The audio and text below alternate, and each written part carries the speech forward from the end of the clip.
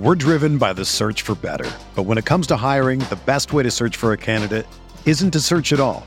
Don't search, match with Indeed. Indeed is your matching and hiring platform with over 350 million global monthly visitors, according to Indeed data, and a matching engine that helps you find quality candidates fast.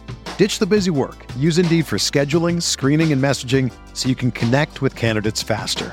Leveraging over 140 million qualifications and preferences every day, Indeed's matching engine is constantly learning from your preferences, so the more you use Indeed, the better it gets. Join more than 3.5 million businesses worldwide that use Indeed to hire great talent fast. And listeners of this show will get a $75 sponsored job credit to get your jobs more visibility at Indeed.com/Blue Wire. Just go to Indeed.com/Blue Wire right now and support our show by saying that you heard about Indeed on this podcast. That's Indeed.com/Blue Wire. Terms and conditions apply. Need to hire? You need Indeed.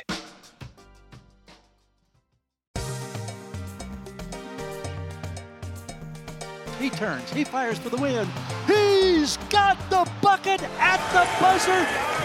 Weber back to Bibby, has the open shot. Ladies and gentlemen, up on those feet, put those hands together. And we'll meet tonight starting five for your Sacramento Kings.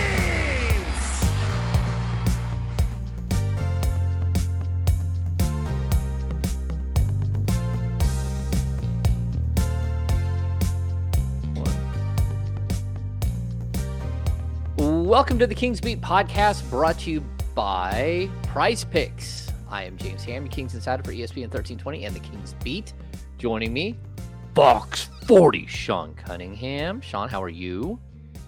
I'm doing quite well indeed, James. Although I'm a little lonely. We should be lonely. Where's our friend Brendan? Where's our pal Brendan? Yeah, there's only two of us today. Brendan is moving.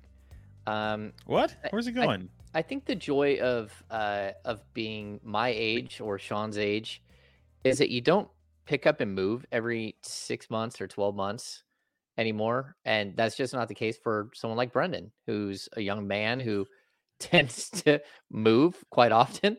Rather nomadic. I don't miss those days, man. You remember those days, like where you're like moving from one spot to the next, or did you never have that time? No, I didn't really get that. I picked a place, a plot, and I stayed there, grew roots. I didn't bounce around a lot. I was fortunate that way. So, yeah. Hopefully he's not going too far, because did the Kings finally do it to him? Did they just make, he's like, I'm out. This is too tough. I'm leaving town. No, I think he moved from like Natomas to Roseville. Like, oh, he's one of those. He's joining the suburbanites in Roseville. Yeah, like when I was young, I might have moved like 7 or 8 times. Like that's kind of what you do when you're young and you have an apartment or you're renting a house and someone wants to sell the house, whatever, all kinds of things happen. I've been here. We were talking about this before. I think I've been here 8.5 years at my current house. And before that, like 4 years at a rental house here in the lake. But I don't miss moving, and I don't think I ever want to move again, Sean. Like if get it. I like come out of this house in like in a body bag, that would be okay with me. Like at some point, like in the very distant future, like, I think I got 40 years in me. I think I could string this out to 40. It's a good number. Yeah. Some people don't want to go. You don't need to go past that, right? Like that's sometimes you get into the really old age, and that's the decrepit age. And well, that's being pretty dark to start this Kings Beat podcast, but just these morbid thoughts about. I don't know how we got here, Sean. How did we get here? Brendan moved, so Brendan's not here today. His internet isn't set up yet. He's working on it, but today was bad. You know who else had a bad day, Sean? The Sacramento Kings. Well, today was probably a pretty good day. Do you think so? In their own bed. They woke up in their own beds, saw their families. Yeah, maybe got some rest and relaxation and some rehabbing and some cardio perhaps, and then looked at last night's game film, and that certainly brought you down. But I could just see like Harrison Barnes getting up You got the little one there, you got the wife there, and getting up. And I don't think Harrison is someone who strikes me that drinks coffee. I'm thinking he probably like brewed himself a yerba mate and was What's like, that? that's like a green leaf tea that's Oh, yeah, like, yeah, I like that. yeah, right. So, but it's the bitter one that you mix with Yeah, honey, and that's then good. was like sitting there ready to like relax. And his wife came in, Brittany, and said, "What the hell happened last night?" Who do you think was most likely to like wake up, wipe the sleep out of their eyes, and on their way to the restroom slammed their little toe into the wall as if things are going that bad? You know what I mean? Like, and here it is going bad again at home. I think like 28 people collectively, like everyone that traveled Wow, to Houston, like all of them, like somehow stubbed a toe. that's I don't tough. know. It just felt like that kind of day, right?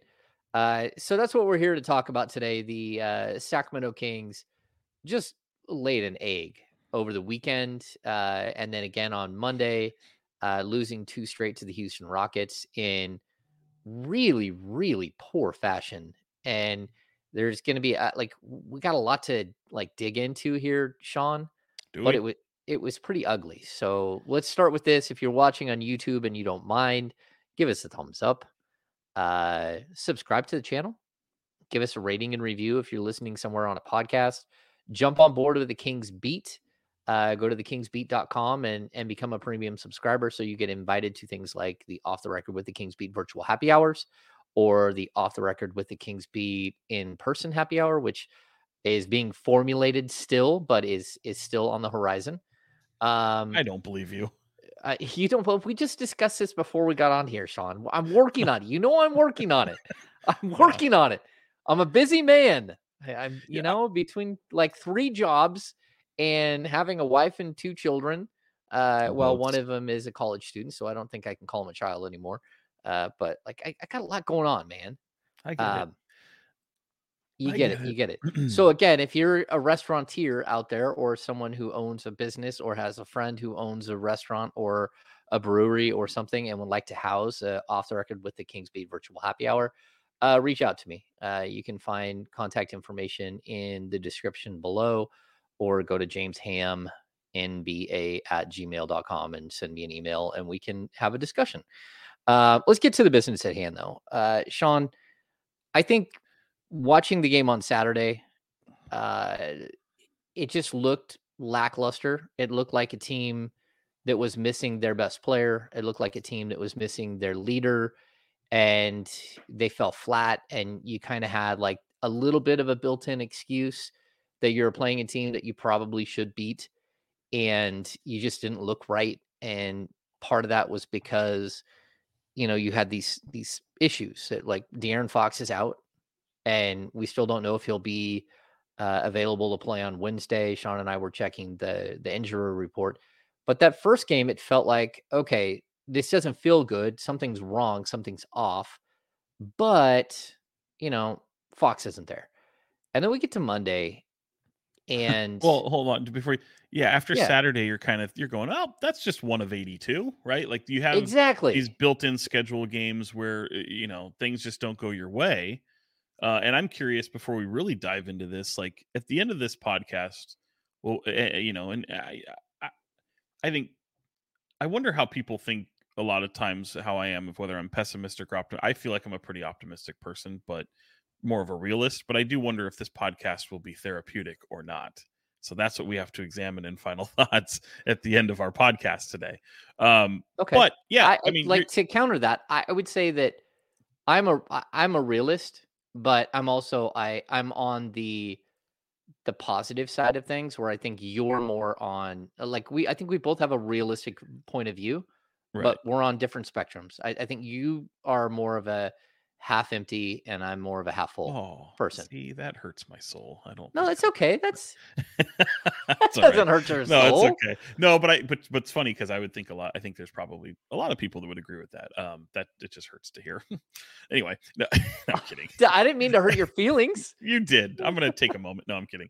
And yeah. So like you have that Saturday moment, and they, it would have been a season low a year before 89 points. The lowest that they had last year was 95. They did it twice. They only had 4 games that they never reached 100 points. So you're talking about looking like a team that, had this, had that, never once really thought, okay, well, looking at the pace, sure, like that's certainly a factor. There's some things that are a little concerning, but to me, I'm thinking it's the 1 of 82. You're going to have a long film session. Typically, especially with good teams, they go in and they recalibrate. And let's not forget, they were coming off a game where they gave a hell of an effort against the Warriors, right? They did, but they had 3 days to think about it. That game was on Wednesday, so you had Thursday, you had Friday, and then the game's on Saturday. Yeah, and traveling to Houston, and it's first of 2 straight in Houston.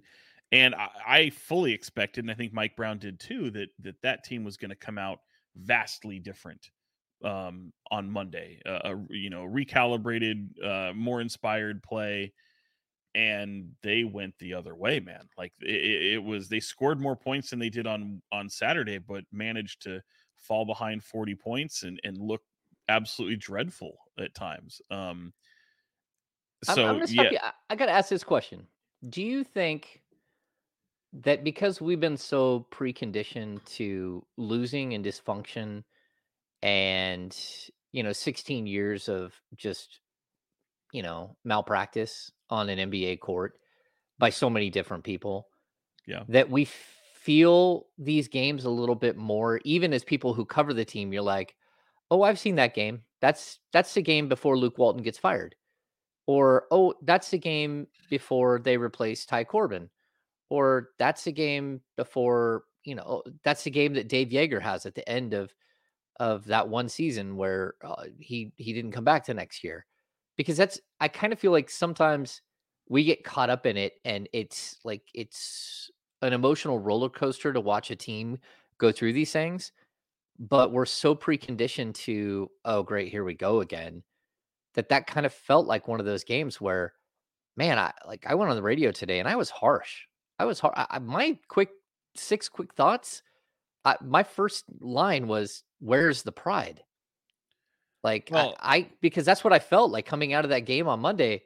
Like, that was a prideless performance.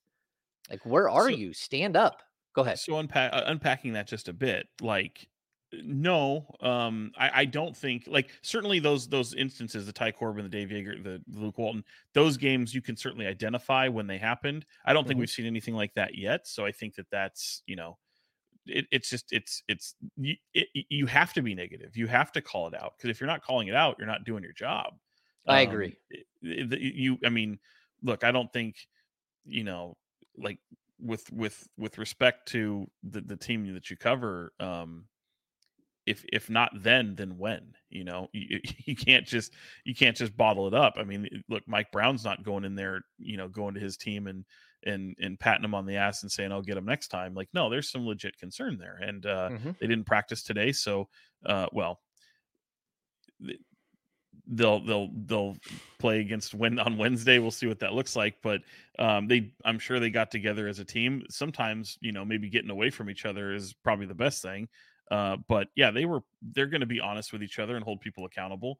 So that, I mean, you have to do the same. I will say though, like, there are things that you're seeing that are factoring in, but before we really deep dive into all the gruesome, violence of this team right now, you can look at a 2-4 record, and through 6 games, that's exactly what they started off last year with. And to kind of give it the rose-colored glasses, they finished 3rd in the West, right? So they're now in the position that they didn't want to be, which is having to dig themselves out of a hole. They wanted to start off a lot better, obviously, and they just haven't. So yeah, I would hope, and I'll just hand it back to you here. I would hope that there's some serious soul searching after 2 games. It's not quite an overreaction, but there's behaviors that have been illustrated in the past 3 games for a team that has a lot of talent on their team and another all-star that's playing, to where you should be able to stomach. And this was the big question we had: how are they going to be how will they endure a loss of De'Aaron Fox, who has really become quite valuable? How will they endure this loss of Fox, no matter how long it is. And I think there was curiosity as to how they would do that. The one thing I didn't think we would see is a team absolutely running in mud, a team that absolutely changes their identity from, again, like Mike Brown talked about it last night. I agree. I don't think they've lost their identity. I think there is some soul searching that needs to go on. And I think there is a recalibration, but no matter how much they have to work on defense and physicality and all that. And he's talked about how they're, you had a record-setting pace and a record-setting points per all Offensive this rating. stuff. Yeah. To go from that and carry that into an exit, there will be a little bit of slippage likely. Replicating that could be very difficult. But like it or not, and I've said it a million times, your identity and where your bread is buttered is being a high-paced, efficient offensive team. And they have not looked like that once in the 3 games that they've played without De'Aaron Fox. Yeah. Okay. So I think the identity thing is the biggest issue, right? Like, you can't take one player off a team and lose your identity. Especially, I guess, like, if you take Michael Jordan off the mid-90s Bulls, which is what happened, sure, you lose your identity. But this team isn't built around one superstar. It's not built around 2 superstars. It's built around 2 all-star, 2 all-NBA players. It's not built around just one player that is going to carry all of the weight of everything all season long. So to watch a team so quickly lose what has become, like, clearly their identity is the offensive pace, the offensive movement, the shooting, just what we've seen from them, the fluidity that we've seen from them. To lose that because one player is gone. And like, Sean, here's the crazy, like, the stats behind this collapse are like startling. They're startling. Like, the Kings were 4th in the league in pace through the first 3 games. Again, small sample size, but 104 points, 104 possessions per 100 possession, right? Whatever the pace is. They're at 104, right? In pace. To lose that and drop in the next 3 games, they're averaging a 95 pace, to go from number 4 in the league to dead last in their last 3 games in pace to 95. Their pace on Monday was 89. Like, that is like mid 90s New York Knicks. Like, right? Like Charlie Ward running sideways up and down the court. That's what that, like, feeding Patrick Ewing and watching him dribble the ball 8 times as he's backing someone down. That's what that pace is. To see them go from like this high-powered offense to nothing. And, I think when we're watching, I don't know what that was, but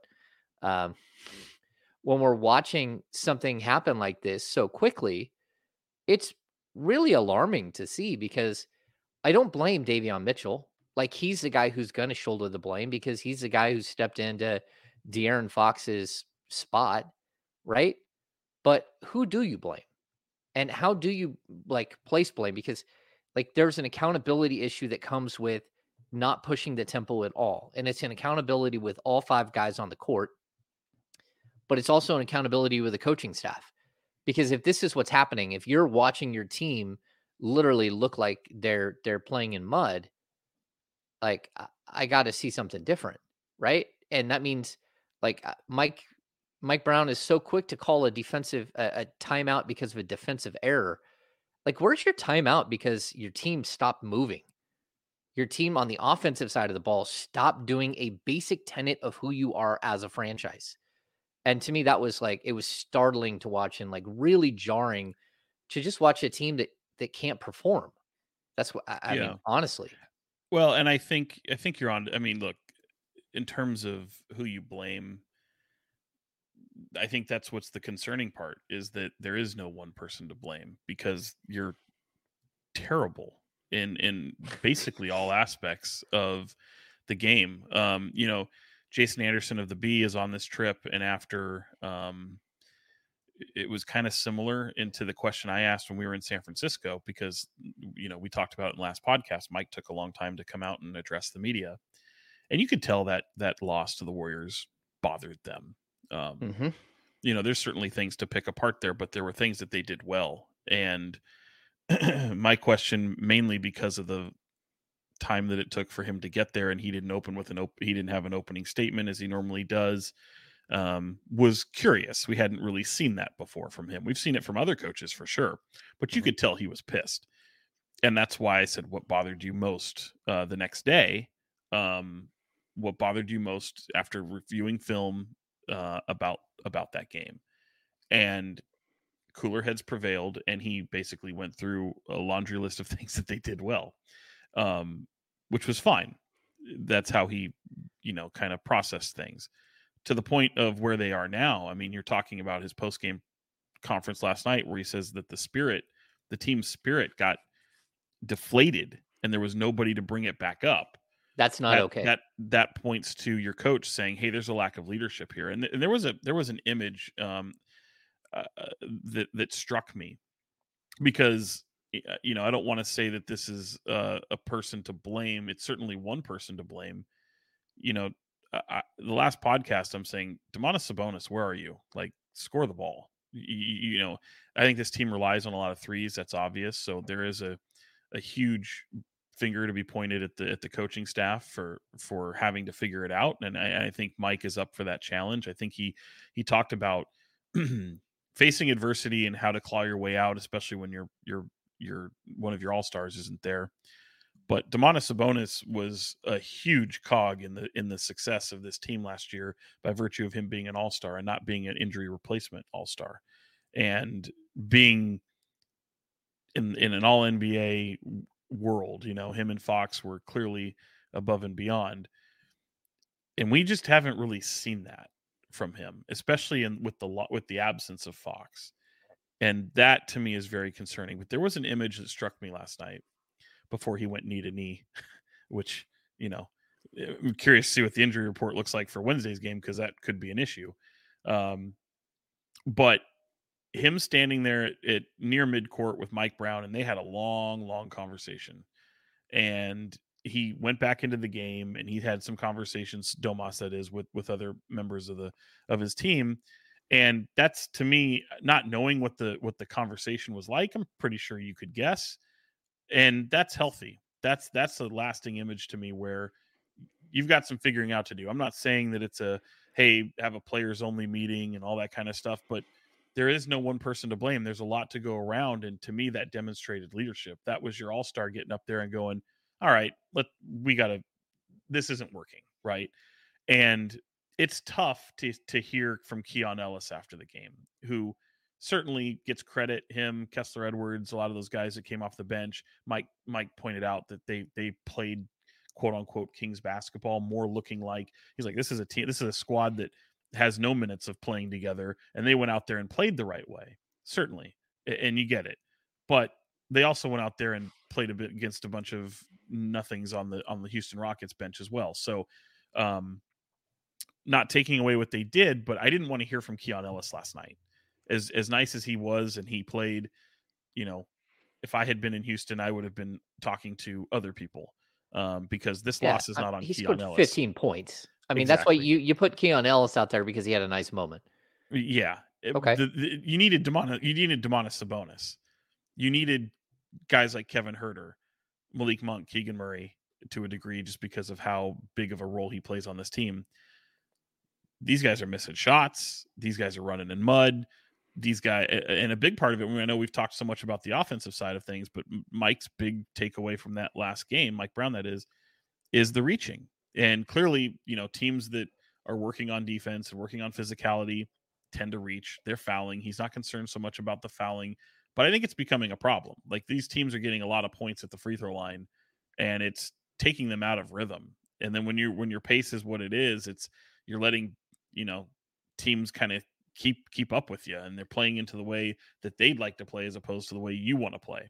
So, the fouling is definitely an issue, and when you're poor shooting. And the one thing I think that they haven't really done, James, if you want to call this a little victory, is they haven't really turned the ball over a ton, which is No. kind of speaks to maybe the lack of ball movement. I mean, Mike kind of called it out a little bit, saying he wanted to see some more ball movement and the ball zip around a little bit more. I think that's been, okay. It could be certainly better, but especially when things are starting to go, the other team starts to go on one of those runs. So, Sean, one of the things that stuck out to me when I looked at Mike Brown and he starts talking, and of course he's frustrated. Everyone's frustrated. He starts talking about like his team being deflated, and like I thought it was an honest moment. He said he had to be better. He got his butt kicked.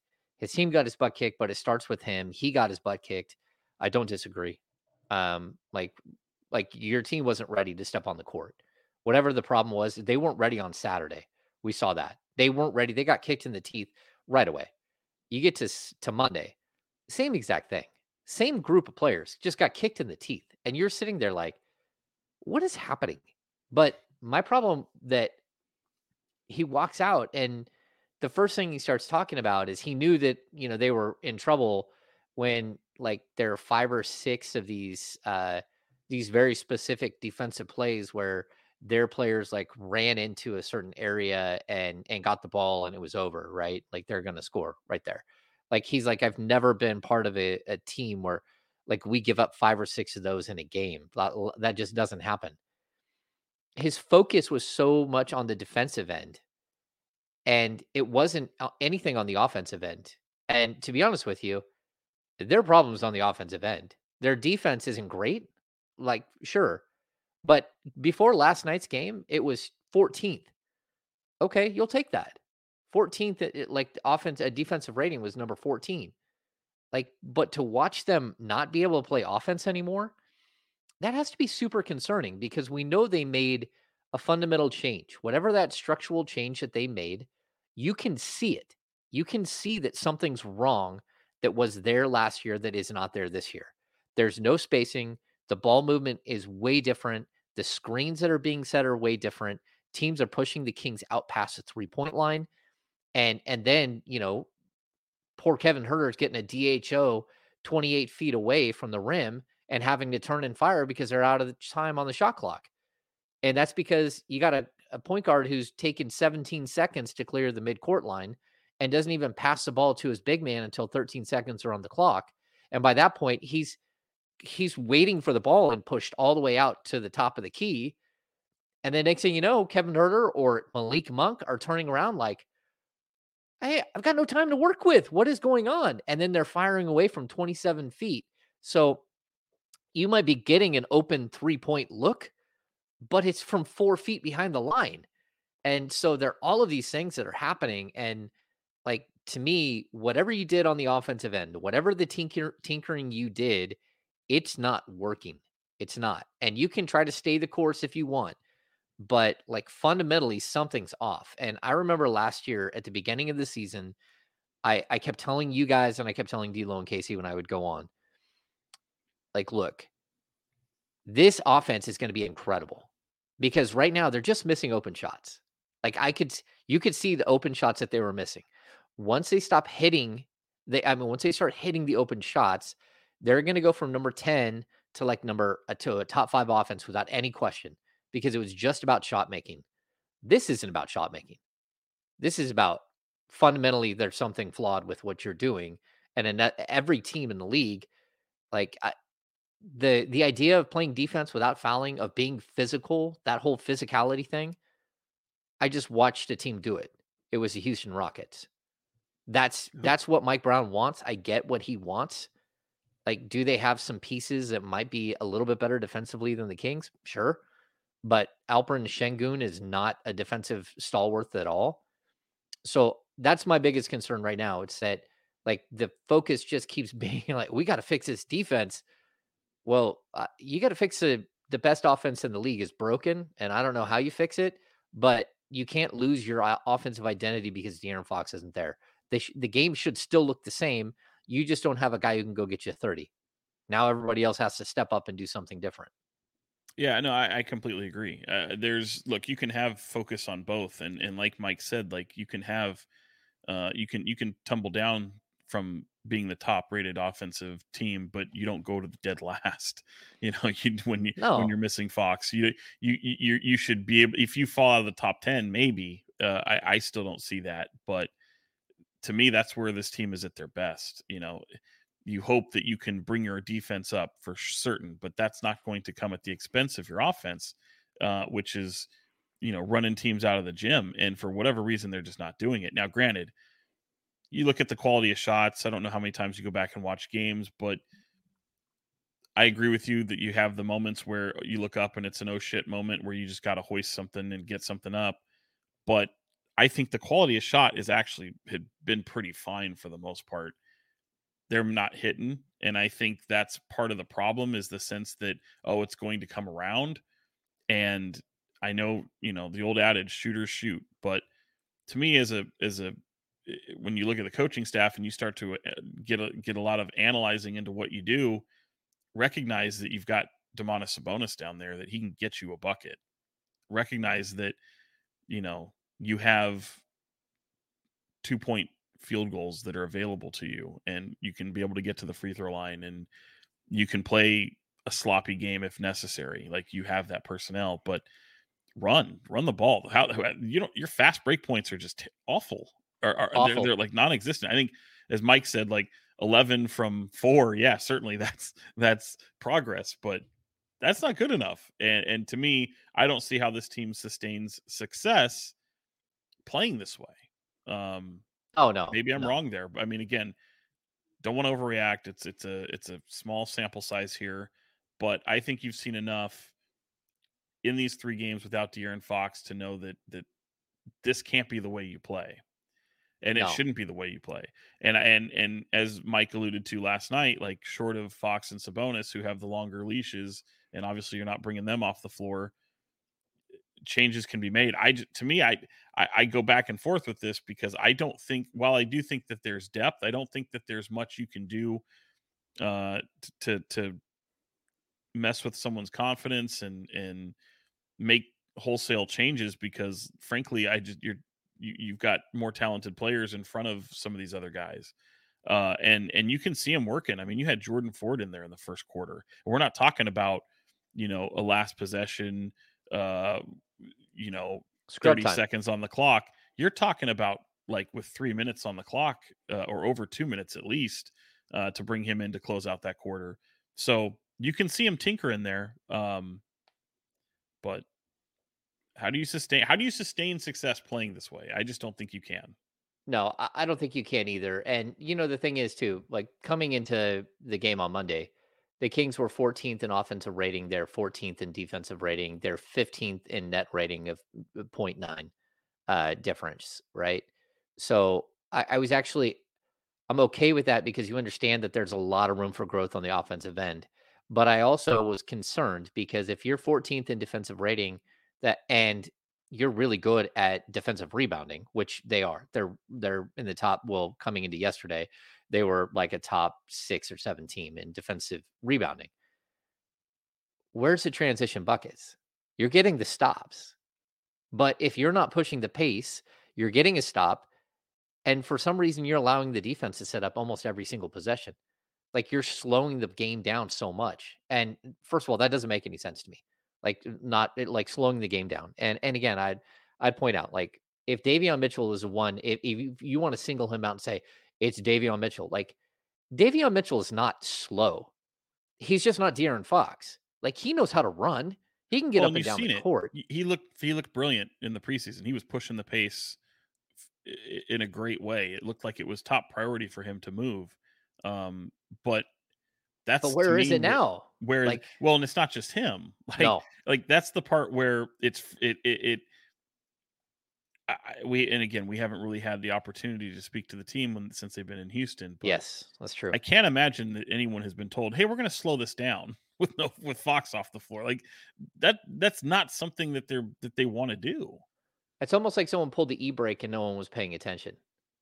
And Well, like, hey, somebody pulled the e-brake, and we've been driving for the last 40 miles with the e-brake on, burning through our gas and our brakes. Like, what's happening here? So I want to point out a couple other things too. By the way, Just before you do, yeah, the Rockets, the Rockets aren't the Rockets from last year. Like I don't want people to look at like, oh, you've lost it. Like I have no problem with them losing the Rockets. It's the way those two games looked. I mean, being down 40 after a clunker of a game on Saturday, running in mud as you've shown. I mean, we've yeah. kind of illustrated the shot selection, the shot. Obviously, they're not making shots.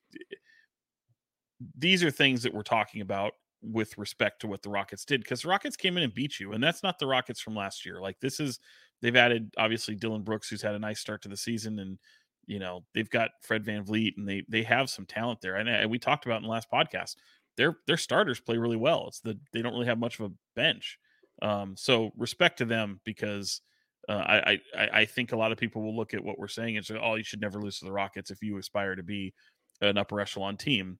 Like that happens. It happens. It's the way does, but you've lost. losing him the Yeah. way you lost, and losing to him twice in a 72-hour window, and one looking bad and the other looking just absolutely filthy horrible. But a more Like, that's the competitive, problem. if you had a more competitive game looking more like you're supposed to look, sure, you can stomach that. Yeah, if you got beat on a buzzer beater, or you lost by 3 and you had a couple of turnovers, and it was like you could say, okay, that's where they could have really used De'Aaron Fox. Like there's no way for fourth quarter Fox to make up 30 points. You go into the fourth down 30 or 35, whatever it was. A couple of things I want to point out, Sean. First of all, Domantas Sabonis got absolutely destroyed by Alperen Şengün, which that doesn't make any sense to me. You've been asking for him to shoot the ball more. He finished with 8 points. He finished with 8 rebounds. He finished with 5 assists. He took 4 shots Took on the 4 night. shots, 3 of 4. What are you doing? But I don't understand what happened there. And, again, we could talk about other things like the free throw shooting battle. Like it looks, it's 21 of 27 for the Rockets and 11 of 20 for the Kings. Yeah, it doesn't tell the story, because Sabonis went to the line 3 times. You got Herter and Harrison Barnes a total of 3. You got Chris Duarte at 4. And then that's it. Your rotational players went to the line 10 times. So it's not like it would have been different. There was an equaling of the free throw shooting a little bit with guys like JaVale or guys like Kessler Edwards or Colby Jones getting Keon Ellis getting free throws late. So there's no aggressiveness going to the basket. We talk about Harrison Barnes all the time. How, some nights he's great and other nights you're like, where did Harrison Barnes go? In a game where you needed your two leaders to step up, Domantas Sabonis and Harrison Barnes. Harrison Barnes in 22 minutes goes 1 of 6 from the field. He scores 3 points. He has 1 assist and 0 rebounds. Like, Sean, like that's a problem. It's a problem where like the accountability has to start somewhere, and it should start with those two being the ones that are saying, hey, this is not what's going to happen. And they're on the court and combined for 10 shots. Like, what in the world? How does it happen that you lose 23.5 shots per game from De'Aaron Fox, and we see Harrison Barnes and Domantas Sabonis take a step backwards? I mean, 81 shots taken as a team, and Domas took 4. It's basically as if the Kings played 4-on-5, and the ghost of De'Aaron Fox wasn't able to put up any shots, because this team basically was around 104 shots per 48, and you take out those 23 shots, and there it is. So you just basically played without him and didn't have anyone step up and replace his minutes at all. Pretty wild. No, pretty wild indeed. And again, it's I've always wanted him to be a little more selfish. I mean, he's got so much of an advantage down low. I mean, the 4 turnovers don't bother me so much, especially without Fox. But how are you not aggressive on the offensive end? How do you not look for yours? How do you not try to put that team on your back? Part of it too is I think there was a bit of a wilt factor, in the sense that once this team, I mean, the ultimate kick to the crotch was seeing Fred VanVleet knock the buzzer beater down going into halftime. You're down 23, and then you go down 40 at one point in that second half. I mean, there was a enormous let up. There was like a collective sigh of like, well, we're done. And I think that's the deflating of the spirit, as Mike Brown alluded to. So I that think should that never be happened the before. case. I Yeah. understand what you're saying. I mean, it's almost like the Samaki Walker 3 from years ago where the Kings were up in the 2002 Western Conference Finals in a game, huge at the half, and Samaki Walker shoots a 3 after the buzzer, but they didn't review it, and they gave it to him, and then all of a sudden the Kings just laid an egg in the second half. But I would point to the fact that Malik Monk came in the game, who's usually your boost of energy, who usually Yeah. changes the tempo, quickly picked up 3 fouls and looked like nearly disengaged completely. Played 15 minutes. That doesn't happen very often from him. No, like you brought up Mike Brown turned to Colby Jones in the first quarter trying to get some sort of like energy, and the Rockets did what they should have done. They attacked him as a ball handler, and it was a mess. And so they pulled Colby Jones to the side because he's making mistakes, and they put in Jordan Ford. They're searching for energy. It wasn't searching for a different player. It was searching for anyone who had some sort of juice. And like, that's not a disrespect on Jordan Ford, but good for him. He came out, he did play hard. He got his first baskets in the second half. But like, you shouldn't be searching and asking for your two-way players in a game, 6 games into a season, to step up and be something to help you get over the hump. Houston's a heck of a place to visit. So I don't know. He's spending too long in Houston. There could be some extracurriculars. I don't know. They look like a team that went through some extracurriculars. So On a Sunday? Well, that's all right. on a Monday. Well, I mean, yeah, Sunday the night before. Sure. Houston's a metropolitan, a huge metropolis. You don't have to.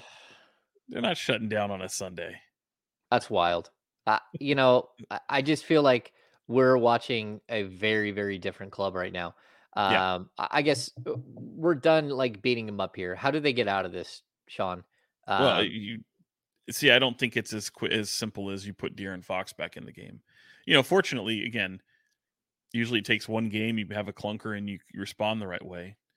If I'm the Trailblazers, I'm going, damn it, because now you've had 2 straight. The Kings are back on their home floor, and I think they're gonna really feed off that energy. I think they're gonna bring it. I think they'll respond the right way because that's the way good teams do. It's just,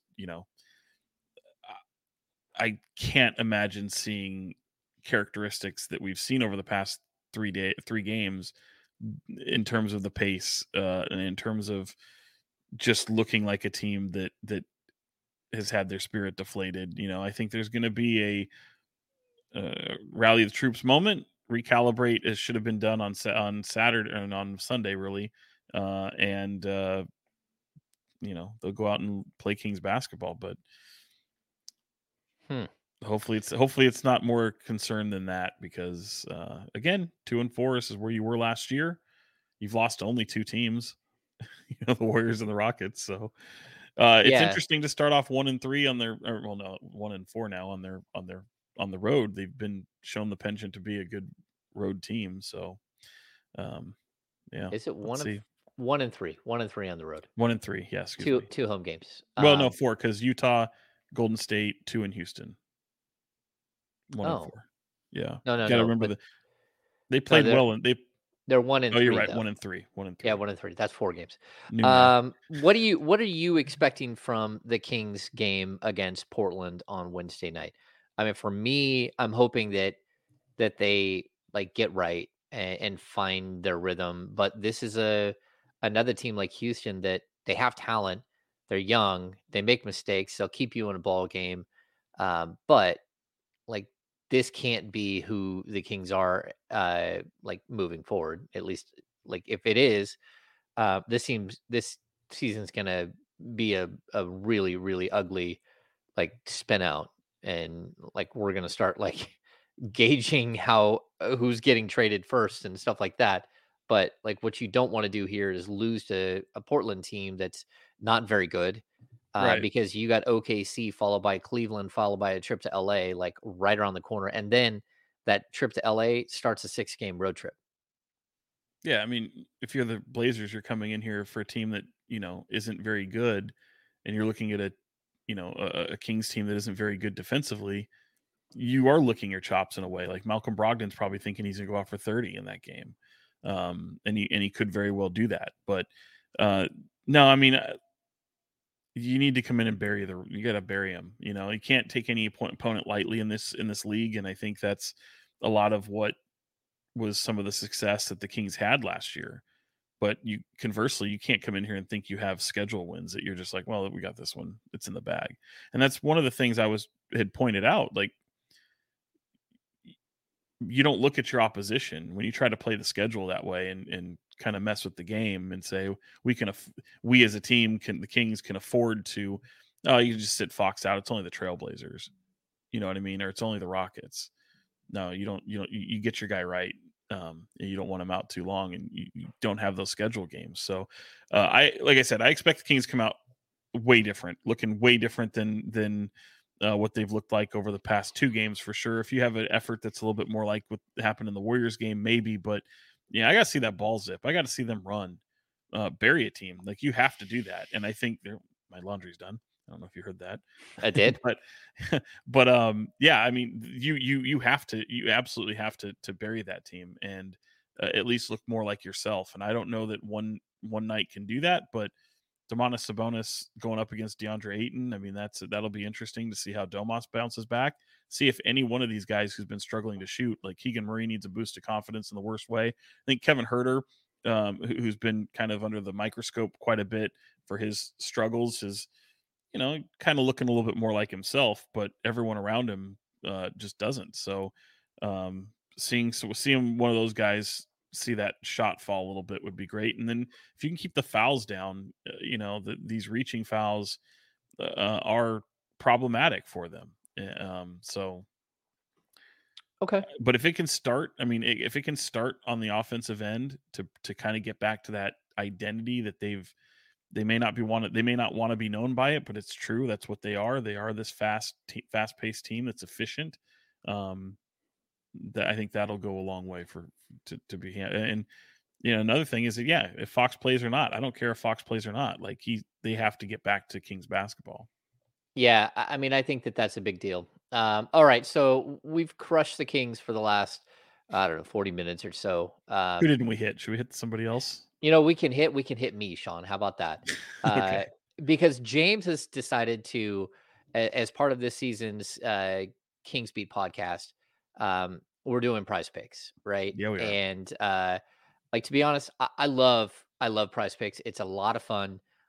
It adds an element to watching a game that's just totally different. A couple of things I totally dig about Prize Picks. Number one, you can choose different sports. So, like, if you're sitting there on a Sunday and there's a Kings game, but there's also a 49ers game, and you're like, hey, I think Nick Bosa will have more than like 1.5 sacks. But I also think that Keegan Murray's going to hit more than 3 3-pointers. You can start looking at different types of projections, and I think it's cool. I am really bad at it, and it's something that I have to own, that I am a horrible, horrible, horrible Prize Pick player. But I think it is fun. And so jump on board with Prize Picks if you like this type of thing. There's a link down below in the description that is a specific link for us here at the Kings Beat. Sean, well, I hear you're doing people a service, because really all they have to do, you share your picks, which I think is really brave. I don't think you should it's embarrassing that involves the Sacramento Kings, because maybe that's what you have to to switch things up a little bit. But I like that you share them, because if I'm seeing that, I'm going, oh, would you look at that? Let me go in the opposite direction. I am. I've become the poster child for what not to do. Yeah. So here's my selections for Saturday. I mean, for Monday's game. I had Domantas Sabonis. I believed he was going to have more than 0.5 block shots, and it's because Şengün is a ground-based guy. They have a couple other ground-based guys, and I thought Sabonis would at least get 1 block. I was wrong. 0. I also looked at Harrison Barnes and thought, okay, this is a game where he's going to step up. He averages like 4.2 3-point attempts per game, and the number of 3-point attempts on Prize Picks was 4.5. I thought, okay, look, he's going to step up. He's going to take more than 4.5 attempts. Like, I'm not saying makes, I'm saying just attempts. What do you think happened, Sean? Oh, I think he took that one. I think he went under. Yeah, he didn't come close. He had less. I liked Keegan Murray to score, to combine. This is points, rebounds, and assists was set at 23.5. He's been around 6 boards a game. He's picking up 2 assists per game. That means I need like 14, 15, 16 points. No big deal. Keegan Murray was ready for a get right game after a miserable game against Jabari Smith Jr. on Saturday. You know, this is a 3rd pick against a 4th pick. Sean, that didn't happen. Yeah, foolish boy you are. Yeah. No, I think he finished, what did he finish with as far as, I have this pulled up. Right here. Keegan Murray had 12 points. He had 5 rebounds. He had 1 assist. So he finished with 18. So James takes the L. Malik Monk, I had him at 4.5 assists. Malik Monk, with De'Aaron Fox out of action, has been spectacular with the assists. He finishes with 2. And then just because every once in a while I need to go less because I like to go more, which our friend Brett Huff makes fun of me all the time. I had Alperen Şengün doing less than, I think it's 32.5. Yeah, that didn't happen on points, rebounds, and assists. So he had a whopping 17 points, 12 rebounds. That's 29. 12 assists. That's 29. He finished with 37.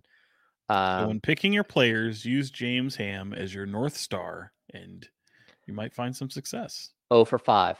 0 for 5, Sean. That's impressive. Going 0 for anything is really tough to do. It's almost like I intentionally chose losing selections. Like it's almost when I was in radio, we used to, with Jim Kozimor, we used to do the perfect 4. And if you would pick whatever winners, just straight winners, right? Yep. And when you pick your winners, typically people 3-1, 2 and whatever, 2 and 2. When you backdoor 4, 0-4, like that was impressive. You should get a prize for that. It's like when you go to Bunko and you're the ultimate loser, there's always like a booby prize for the loser of losers. That's tough. Yeah, if you're the person who always comes in second to last place, you really are the loser of the night. Yeah, so brutal. Yeah, it's tough. Yeah, even at on ESPN 1320, Kyle and I do Mad Props, which are, of course, Kyle Madsen. We play off of the last name, and he chooses 2 random things from the weekend, right? And we figure, like, I think this weekend, we had, he does a really good job of this. So Josh Jacobs rushing yards versus Kings first half point total on Saturday. Okay. Right. So, or I think he had, because the Raiders were playing and the Niners were off. So we had like Max Crosby sacks versus Keegan Murray made 3-pointers. And we choose which one we think would win. And the first week I was a perfect 6-0. This last week, absolutely thumped. Just not good at all. I think the one I threw in was Aiden O'Connell turnovers versus Harrison Barnes 3-point makes. And I missed that one as well. Yeah. Again, you're doing the people a service. Just do what opposite James does, and you'll find some success. It's opposite day. Every time James makes selections. Okay, Sean, what do you think? De'Aaron Fox back or no on Wednesday? I'm gonna lean no. Oh? Yeah, I'm gonna lean no. And you know what? Part of it, and maybe this is reading too much into it. Part of it is because seeing the video of him kind of warm up a bit before last night's game on Monday in Houston. Not a lot of lift in the shot. Obviously he's just kind of horsing around, but It doesn't look like he's really going through it. It kind of looked a little bit, just a gradual step better than what we saw last Thursday when he's just standing under the hoop, just elevating on his tippy toes to shoot from under the basket, and then shoot some free throws. So based off of that video, I saw that and was like, boy, barring some sort of contact today and see how it responds, then maybe. But yeah, hopefully I'm wrong, but I wouldn't bet on him being there on Wednesday. He would not be in my picks. Yeah. Okay. What do you think? How long is it going to be till we see Trey Lyles?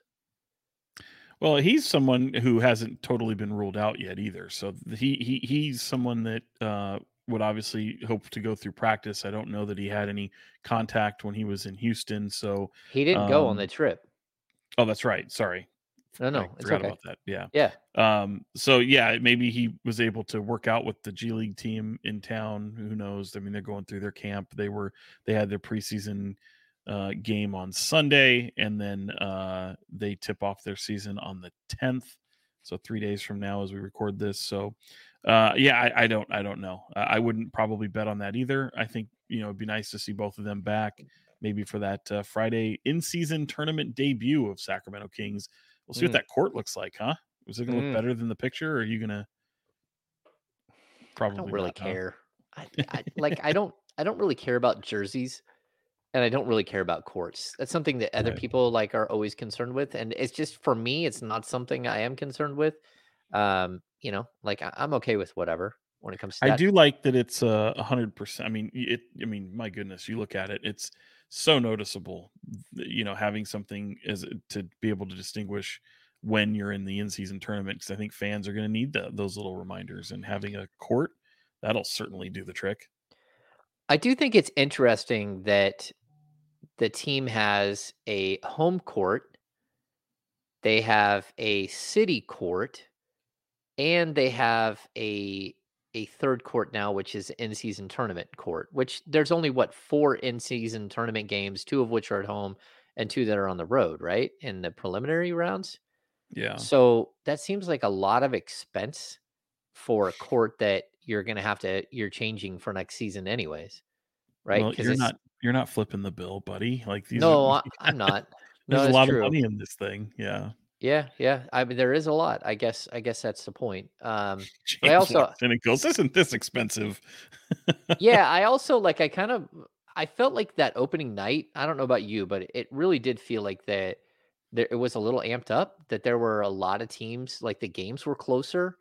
Like it was a good battle night. Like we had the Warriors with the absolutely bizarre ruling where Draymond Green fully touched the rim while the ball was above the rim, and they called it not a goaltend, which I thought was totally bizarre. Like it doesn't matter if he touches balls. That's the rule that I've always, you're not allowed to touch the rim. And then someone else threw something in that maybe Josh Giddey had touched the net, but that's not what they called that night. They just said that it didn't impact, and I'm like, okay, that's weird. And the last 2-minute report said the same thing. It also didn't pick up that Draymond Green took 42 steps against he the got Kings. The happy feet. He did this. Like he's out there doing danced. the penguin walk the whole time. Yeah. Like, how do you not say that was a travel in the 2-minute report? Did you just miss that? I don't know. Yeah, so I'm not sure what's going on with the 2-minute report this year, but it doesn't seem to be very accurate. Just saying. Or our understanding of the rules has vastly disintegrated. It has a couple years. It's very possible we just forgot about all the rules. The game has just moved to another level for us. Traveling is okay now. You are allowed to take 17 steps as long as it's done with the intention of winning a ball game and beating the Sacramento Kings. So it's okay if you're just beating the Kings. It's okay. And then, I was gonna say, I kind of want them to do World Series of Poker style. If you have the players, if the players aren't fully engaged, if the game isn't I think I want to amp up the stakes, and I want them to pull out $500,000 stacks of cash for each player and have a table sitting there with like A I don't bunch know what of it would be. bracelet. You like $7.5 million sitting there in stacks of cash. Like every game, you just bring a table and you set it out there. Like, this is what you're playing for, boys. Let's go. Right. I don't Right. know. Okay. Sean, let's get to the business of basketball. About time. The business of basketball. I think it's a good idea, what you said in the beginning. Was this a therapy session, or did we just like throw like gasoline on a fire? Well, that's what I'm interested in finding out from the YouTube comments for sure, and see, we'll find out. I would guess that this was somewhat therapeutic in the sense that it's good to get things off your chest. And if any fans are out there watching a game and going, "How are you losing to the Houston Rockets? Twice in Houston, whatever, and you're looking like a totally different team." I think one of the worst things to be told as a fan is that, "Oh, it's early." When you hear anybody come up with an excuse and always say, "Well, it's early, it's early." I've always tried to steer away from that, because just because it's early doesn't mean your ticket prices are cheaper. Certainly ticket prices in the playoffs, depending on how you get them, can be a little bit more pricey. But they're outrageous right now for the regular season, man. I know my Yeah. son got some lower bowl tickets the other day, and for the OKC game coming up, and it was I think $108 a piece, and that because was he had to be there for the in-season tournament debut. Is that why? no, because one of his No. buddies that lives out here and stays with us sometimes is from he's from Texas, but he chose the Thunder as his team at some point. So he's a big Thunder fan. So they're going to watch. Maybe they'll Thunder get in a buddies. fight like in the middle of the game, because my son is not a Thunder fan. That'd be fun. He's a little guy. They will not be Thunder buddies for life. That's okay. But yeah, I don't know. I feel like this has been therapeutic, and I think some people need harsh truth to look in the mirror and go, "I got to be better." And every one of those Kings players, coaches, staff, everybody. By the way, if you follow Vivek Ranadive on Instagram, he's leaving some interesting videos every single day. I think he has the right mindset for his. Today was pretty good. He was clashing. He was wearing Puma and Nike, I noticed, but but yes, he says, we're a little bit of a tough spell, and he kind of had a little story that made him feel better. I don't know if it'll make anyone else feel better, but yeah, hopefully things like this are therapeutic. Back on your home floor, got to protect home floor, and yeah, should be fun. Did he tell a story about how one time he coached his daughter's basketball team? No, that's not what he said. That one. I'm sure you can find that one though. It's probably in the it's hidden there in the timeline. All right. No, that makes sense. Yeah, okay, so as far as what I think, like, I don't know if we were therapeutic. I think that you don't feel better at the end of this. I feel like I was more negative than you were. See, and that was my point. I always feel like, and look, you coming at me had no bearing on how I was going to. I hurt Sean's feelings. I'm a glass half empty. I better show him. Take that, James. Shake my fist at you. No, I feel that I think we're both realists. I do feel that Kings fans can handle the truth. They're not used to success, so of course they can handle the truth. No, I think the expectations, though, yes. are fighting. Expectations are hurting everyone right now.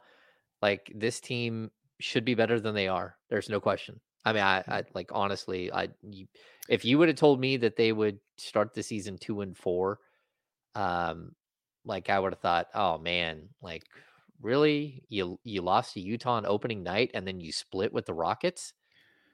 Or I would have thought you lost to Utah, you lost to the Warriors. I would have thought you started 0-4 and then picked up 2 wins in Houston. That's what I would have thought. Much like last year. And that's the interesting part. Like, I want people to ask themselves, and I think I know the answer. Which feels worse, the start to last year or this year? Like, I get it. This year is going to be the one that stings the most because you have De'Aaron Fox that's hurt, Trey Lyles is hurt, and you're coming off a season of success.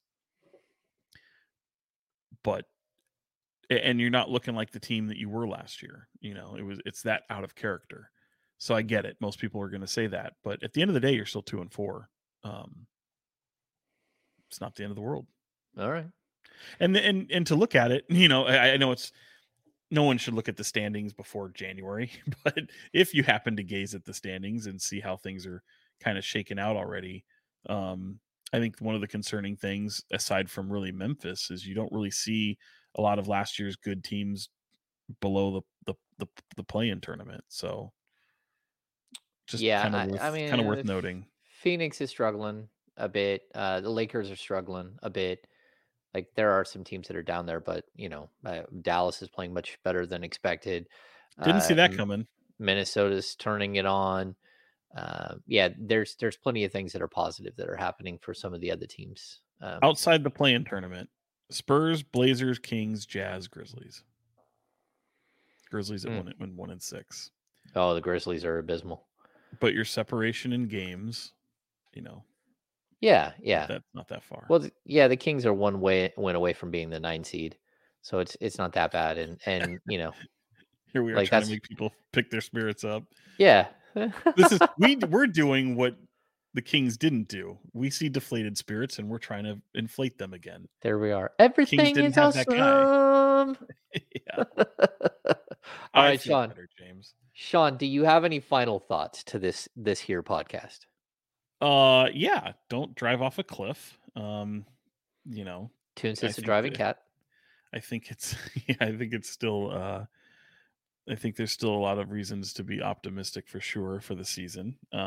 Again, I also think, what did we say at the beginning of the season? Like, you can have less wins and fall down the playoff standings a bit and still be able to, sustain some playoff success. Certainly not the way that they're playing. So I don't think they can do much worse there. So there's optimism in my mind, but outside of basketball, well, not really. I think it's cool that I saw that San Francisco got the All-Star game. I know it's not San Francisco or Sacramento who's going to get it, as they probably should. And I know it always has to do with the lack of 4- and 5-star hotels in this region. But it is nice to see that it's going to be in San Francisco and not some place like Utah or Indiana.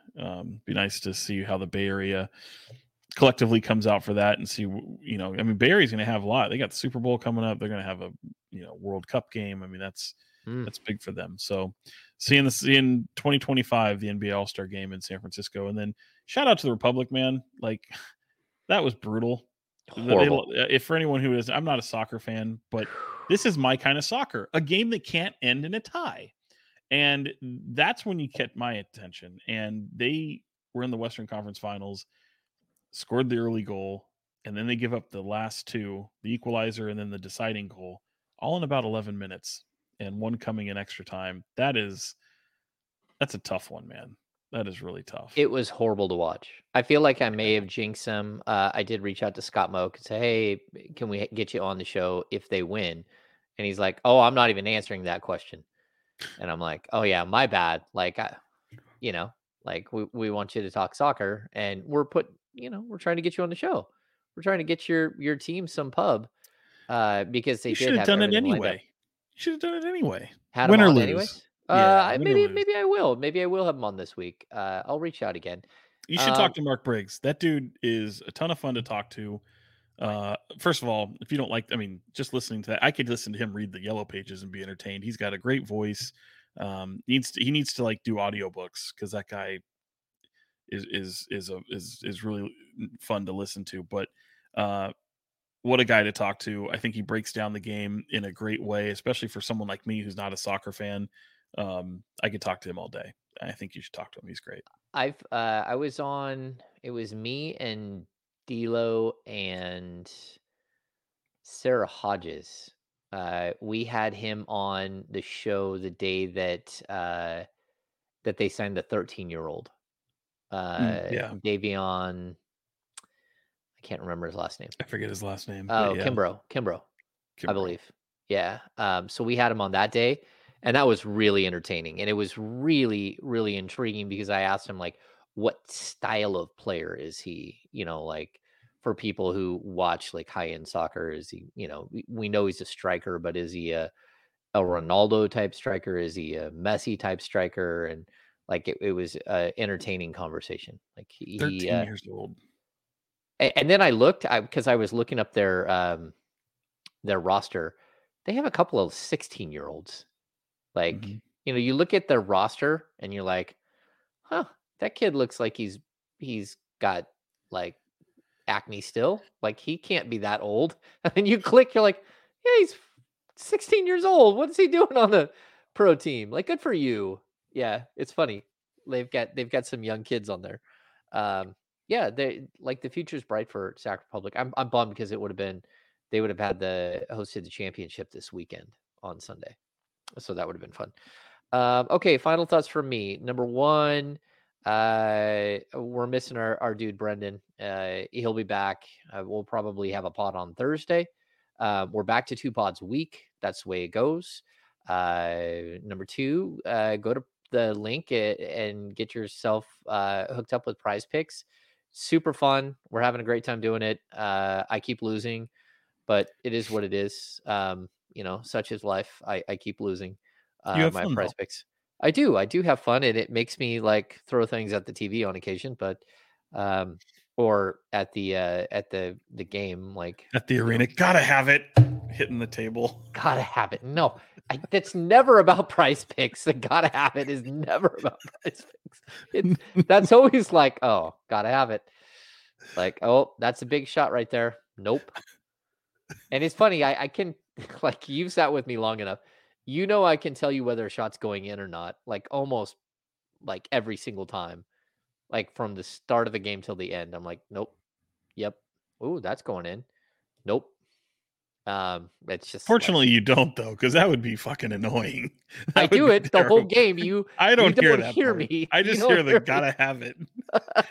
if I hear you just go, nope, yep, Nope. Stop that. Fortunately, I don't hear. Now that. he's gonna hear me, and he's gonna I be like, know. "Son of you do it all." I do it all game long. Awesome. Outside of that, let me see. Make sure to follow all of Sean's work. Go. What is Sean? Is it? Oh, it's right there at Sean Cunningham on the X or on Twitter. The artist formerly known as Twitter. Sean.Cunningham on the Insta or Threads. Oh, on the Insta or Threads. You have, I can't get back into Threads. I'll try to do Threads again, but I don't know. It feels like it feels like no one's there at times. Feels like a really poor, like Twitter in like 2009. That's what it feels like. Like there's not that many people there, but there's also like, it's not built out right yet. So like there's some clunkiness to it. And it's like a bad, like, it's like if you play like a really good video game and then someone's, hey, let's play the old Atari games. You're like, oh, I forgot how bad these games were. That's what it feels like. So, yeah. And then let's see. Drop by and see me and Kyle on the Insiders. Monday through Friday from 10 to noon. Just like on the live stream, or drop by and see us. Like flip over to 1320. ESPN 1320 and give us a listen. We're having a good time. We're building chemistry. Everything's going really well. We're having a spectacular time there. And our friends over at Jiffy Lube, every Kings game, we give away $100 gift certificate. And so that's pretty amazing. And we got some crazy things going on next month as well, in the month of December for the Christmas holiday. So jump on board with us over at ESPN 1320, the Insiders. Cool. Sean, we done? I think we're done. I think we ran it into the ground. I think we did. All right. Well, that's going to do it. Draymond Green get kicked in the nuts. That was kind of entertaining. Oh yeah, that was fun. That was fun. I love that people, make a collage of all his like moments and then go, oh, isn't it ironic he finally got hit? And, I don't root for that for anybody, but that looked like it hurt. Yeah, that was good. You remember what remember in Kingpin where he's like, you must have a really wide foot because you got both of them.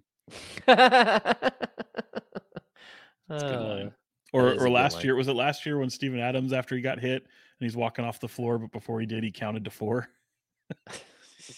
Yes. to take inventory? Was that was against the Kings? Yeah. It was. That's great. I think it was. I think Fox got him. I can't remember who it was again. It was Monk. He It took was a like knee, yeah. It was a small guy going in for a layup. Oh no. I think it was Keegan. Might That's have who it been, was. yeah. Yeah. I That's just good remember him stuff. counting to 4 and John Morant losing his he started laughing about it. We had this moment on the Insiders where I literally like gave a speech about how we don't touch other people's privates after Dylan Brooks got hit with like the $50,000 fine. And now Kyle has clipped it, and every time I say something ridiculous, he plays it. Yeah, that's a good radio bit. Always anything taken out of context, just play that randomly. Yes. We do It's not fun, yeah. touch other people's privates. There it is. It's good advice. All right. Well, that's going to do it for this edition of the Kings Beat podcast, brought to you by Prize Picks. Thanks for joining us on this journey. Give us a thumbs up. Give us a rating and review. Jump on board with the Kings Beat. Go to thekingsbeat.com. Become a premium subscriber. So for Fox 40, Sean Cunningham, I am James Ham, Kings Inside for ESPN 1320 and the Kings Beat. See you later in the week.